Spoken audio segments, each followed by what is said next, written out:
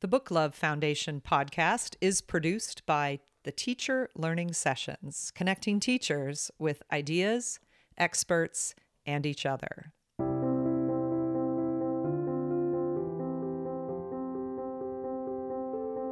If a reader is willing to share any amount of time with the ideas that I put in a book or that Bob Probst and I, when we're writing together, put into a book, then I want those moments to not only be educational, but I want them to be quiet moments that feel like a conversation. Welcome to the Book Love Foundation podcast. Welcome back. I'm Penny Kittle, and I'm your host. This podcast was created to bring you close to teachers, extraordinary middle and high school teachers who have won grants of books for their classroom libraries from the Book Love Foundation. I love listening to teachers talk about their work, but today's podcast is different. Today, we will think deeply about the teaching of reading by listening to an all-around superhero, Kylene Beers. Our conversation's long, so we are bringing it to you in two parts, one today and one tomorrow. Kylene Beers, warm Texas energy. Kylene Beers, she's generous, she's determined. She is true. She's the Bring the House Down, This I Believe keynote at New England Reading last fall. And she's the I Am Not an H Facebook post that reached thousands in an afternoon. Kylene Beers will change the way you think in one conversation and then guide you to sharpen that thinking year after year as you reread her posts and articles and books. Kylene Beers serves as the Senior Reading Advisor to secondary schools for the Reading and Writing Project at Teachers College, Columbia University. Previously, she was the Senior Reading Researcher at the Comer School Development Program at Yale. Kylene Beers was president of NCTE, received NCTE's Exemplary Leadership Award from the Conference on English Leadership, and was chair of the National Adolescent Literacy Coalition. She is all that, seriously. I get nervous talking to this woman. She knows so much about everything and is so thorough in her research and her thinking that when I spend time with Kylene, she makes me want to work harder and understand reading better. I know with Kylene's guidance, I will reach more of my students this year and every year. I'm excited to share my conversation with Kylene Beers on our podcast today. So excited. Joining me to talk more about that is Kevin Carlson from the Teacher Learning Sessions. As Penny said, her conversation with Kylene will be presented in two separate episodes, this one and one that will come out tomorrow. To make sure you don't miss it, please subscribe to the Book Love Foundation podcast in iTunes. Do it today.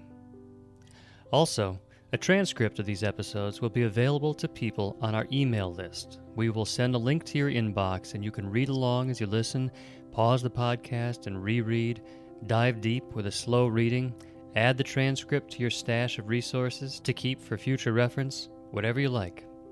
We'll have details for how to do that in a bit. But now, part one of Penny's conversation with Kylene Beers. Good to talk to you. Thanks for taking some time. Absolutely. Excited to be a part of your project. Well, I am interested in talking a little bit about when kids can't read, what teachers can do. I was thinking about this book because I remember when I was teaching 8th grade and I first read it. And I was so moved by all of the wise things you had to say about reaching kids that were sitting right in front of my classroom. So I'm wondering if you could summarize some of the big ideas in it, just because I know not everyone has read it. And it is a big idea book. I'm glad you put it that way. When Kids Can't Read was really my effort to look closely at what it is I didn't know how to do when I was a beginning teacher. I'm a secondary certified English teacher. That means in Texas, when I was getting my degree, that I had coursework in literature and in composition and in grammar, but no courses in how to teach a child to read. So when I headed off into my first job, which was in a middle school, and was confronted with children who did not know how to either make sense of the words that they could accurately decode or not even decode words, I really had no strategies that would help me help them. So I used two. I talked louder and I talked slower. Those strategies actually weren't very helpful to anyone. And eventually, I began a journey that actually continues to today to help me understand what to do when kids can't read. When I finally felt like I had enough information, I sat down and I literally wrote the book that I thought would have been helpful to me. So it covers a variety of issues. It talks about what do you do with that older kid who is having trouble um, decoding multisyllable words? How do we help improve vocabulary? It even pushes into spelling because there is a great relationship between spelling, writing, and reading. It looks at engagement, it looks at how we help kids make inferences. I'm particularly fond of the section that really offers fix up strategies so that when kids are stuck, they have some tools to turn to and not and those tools don't always have to be standing in front of the teacher saying, I don't know what to do. And then, of course, the body of the book deals with comprehension. Yeah, I remember carrying it around with little Post-its and all these different spots that help me. But what lingers still are the letters at the end of each chapter. You know, those letters to George had they got written long before the book did. Actually, I had come across a journal that I had kept that first year of teaching, and this was long before I knew anything about ethnography, had never heard the term anecdotal notes or running records.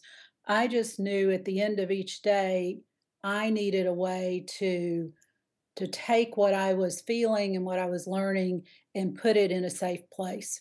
And that safe place for me was a journal. And the kid who tugged on my heart that year was a little boy named George. And so I would go home in the evening and as accurately as I could write the conversations that George and I had shared. Years later, we moved, my husband and I moved, and I came across that journal and I began at that moment writing back to George, or maybe I was writing back to me. I'm not even sure. When I sat down to write the book, by that point, I had read enough professional text that I knew I wanted this one to do something I had not yet encountered in a professional text, which was develop a very intimate voice between me and the reader. And to me, that meant being as vulnerable with the reader as I could be. And the best way for me to be that vulnerable was to share those letters to George. I love how you said that. I think that's the heart of a good professional book, that relationship between the writer and the reader. Mm-hmm. And you do that so well. Well, and when we don't have that, I think that what we've done is create a distance that teachers feel increasingly every day. I think teachers feel distanced from parents, they feel distanced from policymakers. Um, at times, I worry because we give teachers so many students that they even feel distanced from their students. So, if a reader is willing to share any amount of time with the ideas that I put in a book or that Bob Probst and I, when we're writing together, put into a book, then I want those moments to not only be educational, but I want them to be quiet moments that feel like a conversation. Mm-hmm. You do that well. Thank you. Now, I'm curious, how many years ago did you write that book? You know, I got a note from Heinemann, I think 2 years ago, and I think they told me 2 years ago it was 12 years. So I think we're coming up on 15 years. You would think that you might know the birth date of an important child like that a little better, but I don't. And what if you could go back and revise or write a second edition? Is there anything you'd change? We talk about doing that, we being the Heinemann folks and me, and occasionally I'll talk about it with teachers. And so I've given that some thought. I think people expect me to say, "Oh, well, now since we're in the 21st century, that I would, or deep into it, um, that I would add a chapter on technology, and that perhaps I would add a chapter on working with English language learners." The answer to both of those is no, I wouldn't. I'm not the go-to person for technology, and I'm not an expert in working with English language learners, and I think readers deserve writing that reflects expertise. I do think that what I would do is add more information on the homeschool connection, and I think I would take the two chapters that currently exist on talking about engagement and building interest and probably push those into 3 or 4 chapters.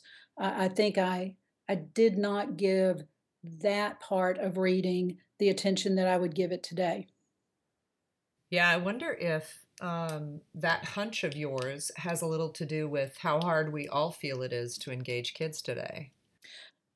It might be, and it's not only that it's hard to engage kids, but I think I want to address how do you respectfully and politely tell the voices that are suggesting that we should not read entire works of literature with students, that we should only read passages with students, or the converse, that we should spend 3 months reading one book with students, are both ideas that need to be challenged.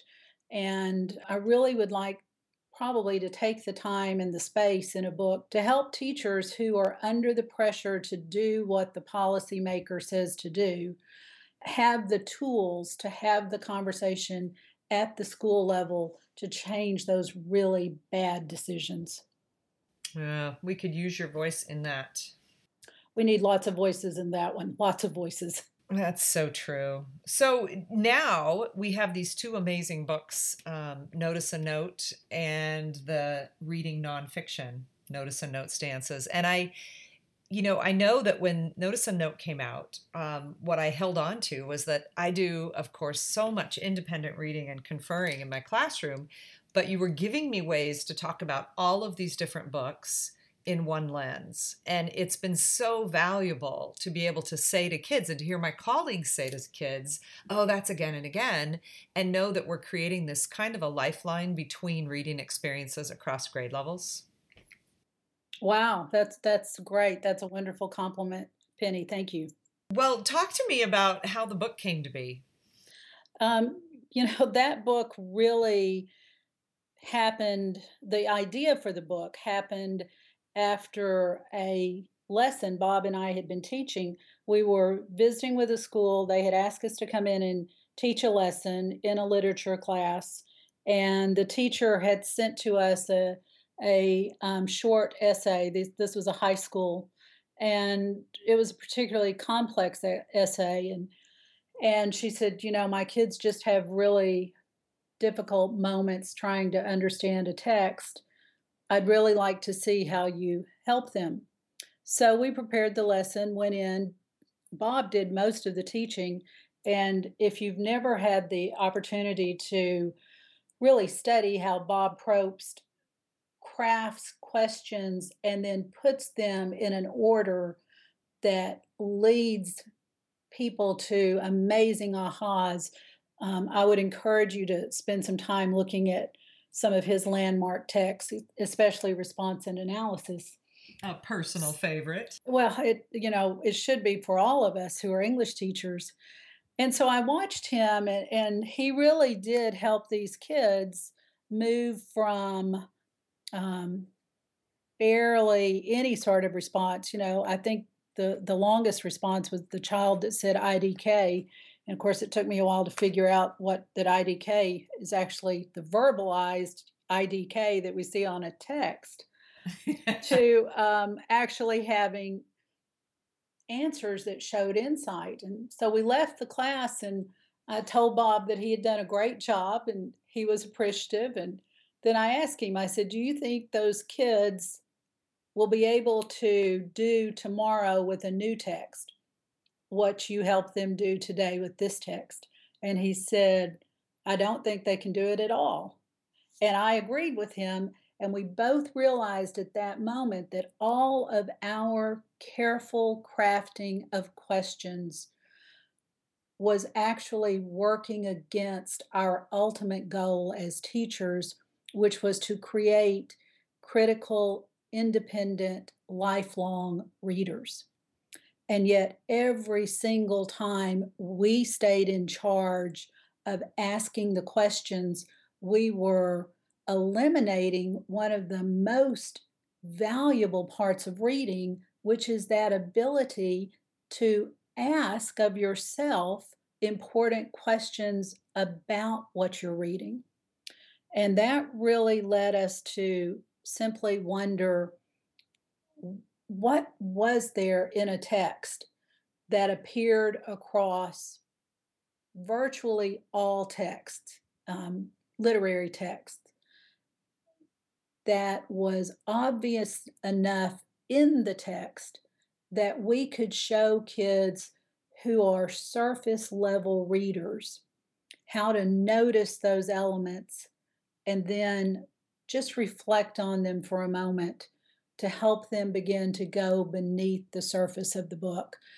And of course, the research, it began a little bit with that question, but then it moved quickly to asking about 3,000 teachers, grades 4 through 10, what were the books they most often taught in their classroom. Now, we realized if a teacher only used Reader's Workshop that never had a common shared text, those teachers weren't responding. We were really looking for the teacher who says, yes, I bring kids together and occasionally we read a text in common. It was oh gosh, Penny, it was one of the more silly questions we've ever asked because it was open-ended. So we now have 3,000 people responding, some of them with up to 15 books. And as all of this data came in, I looked at Bob and I said, I wonder if either of us ever wondered how we were going to sort all this information. Because, as you know, if you're really busy responding to a survey, you don't always check the spelling of a title. Yeah. You don't know if it's the something, do you want the at the beginning or do you want to put it at the end? And people misspelled words. And so after we finally got this huge body of titles put in some sort of system that we could see what we had, we took the top 100 books that were mentioned, again, grades 4 through 10, and I mean per grade 4, 5, 6, 7, 8, 9, 10, put that list back out in the field, had about 3,500 responses this time, and what we asked teachers to tell us was, which of the titles do you most often share with kids? That gave us a much more workable number. And from that, we just began reading all of the books, looking to see if we found something that would help kids understand character development, plot development, symbolism, conflict resolution, or theme. And slowly, those began to emerge. Eventually, we identified 13 signposts. And we were in Jenna Choa's classroom in Harlem teaching her kids, her 8th graders, the 13 signposts. And at that point, at one point in the lesson, she interrupted us and said, boys and girls, I need to take Mrs. Beers and Mr. Probst into the hall. And Penny, I don't care how old you are, when the teacher takes you in the hall, you know you are in trouble.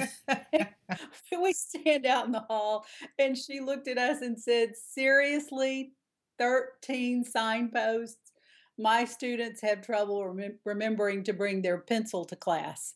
And she was right, of course. 13 was way too many. So we started pulling back, and eventually settled on the six signposts that not only occurred in the majority of books, but occur often within a single book.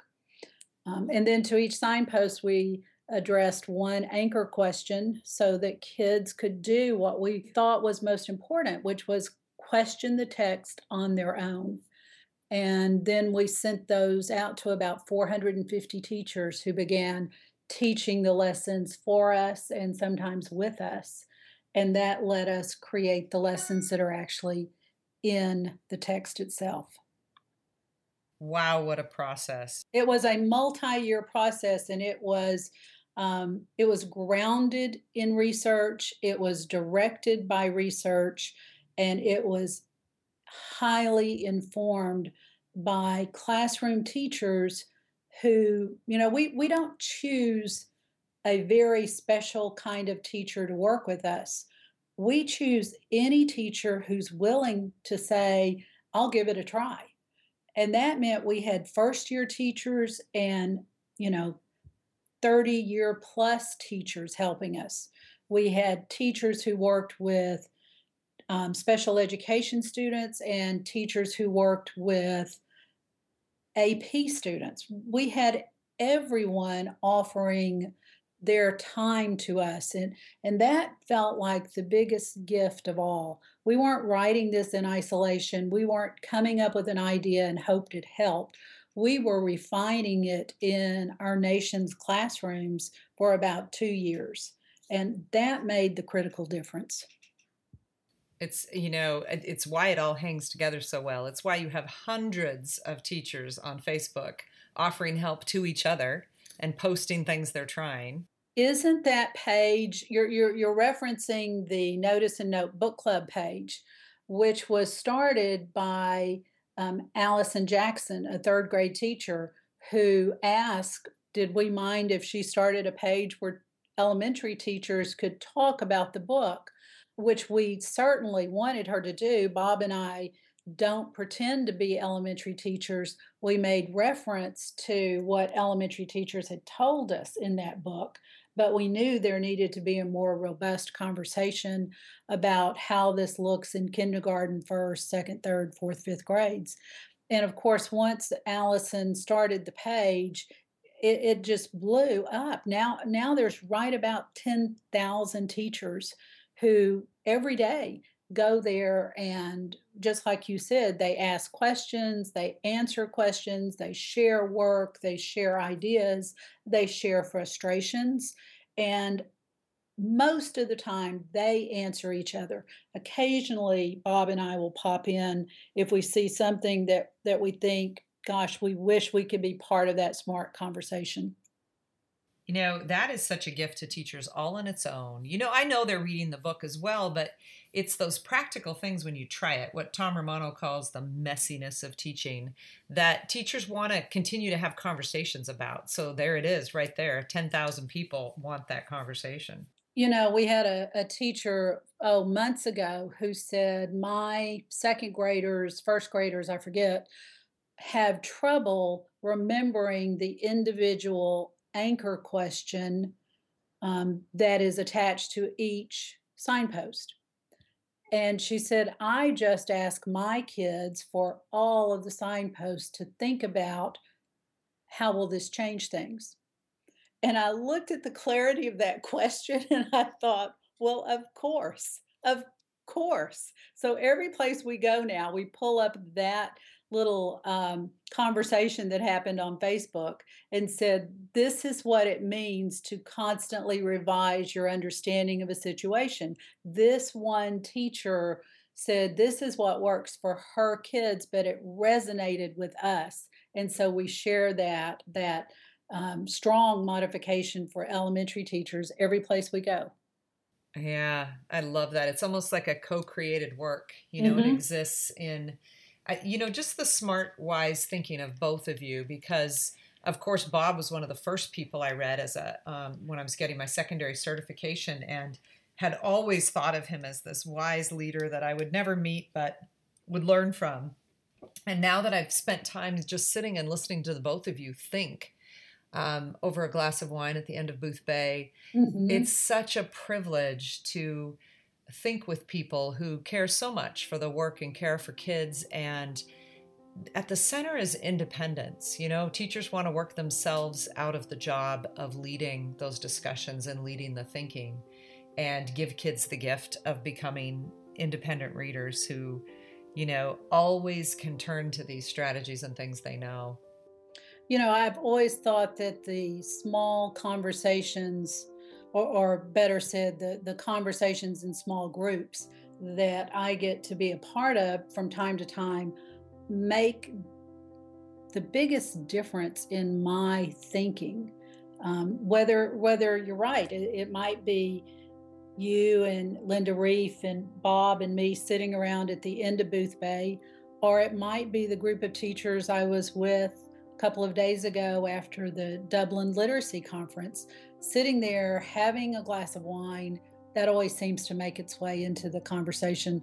And, really spending time sometimes on one small issue. And I think it is that moment of the particular that informs so much of what we do. But every single day we are bombarded with the mass, and getting down to the particular is difficult. Perhaps that's what great conversations allow us to do. We are going to pause here and wrap up part 1 of Penny's conversation with Kylene Beers. We will release part 2 tomorrow. You can get a transcript of this show, of this conversation between Penny and Kylene, delivered directly to your inbox by joining our email list. Here is how you do that. Go to teacherlearningsessions.com/go/booklove and use the sign-up form there. It's that simple. If you are already on the email list, first, thank you. And also, check your email. You have received the transcript already, and that transcript includes both parts of the conversation, the one you just listened to, as well as the one that comes out tomorrow. Thank you for listening to this episode of the Book Love Foundation podcast. The Book Love Foundation is a nonprofit 501(c) dedicated to putting books into the hands of teachers who nurture the individual reading lives of their middle and high school students. We have given away $100,000 in 3 years and are currently reviewing 140 new applications for 2016. We wish we had the money to give to every one of these deserving teachers. If you can help us in that mission, visit booklovefoundation.org and make a donation. 100% of what you give goes to books. Thank you so much for listening today. I'm Penny Kittle. Next time, part 2 of Penny's conversation with Kylene Beers. We want kids to recognize that nonfiction is purported truth. The author purports to offer you something that is true, and you have a job, dear reader. You have a job. It's a critical job, and it's to decide if that truth actually rings true for you. That's next time on the Book Love Foundation podcast.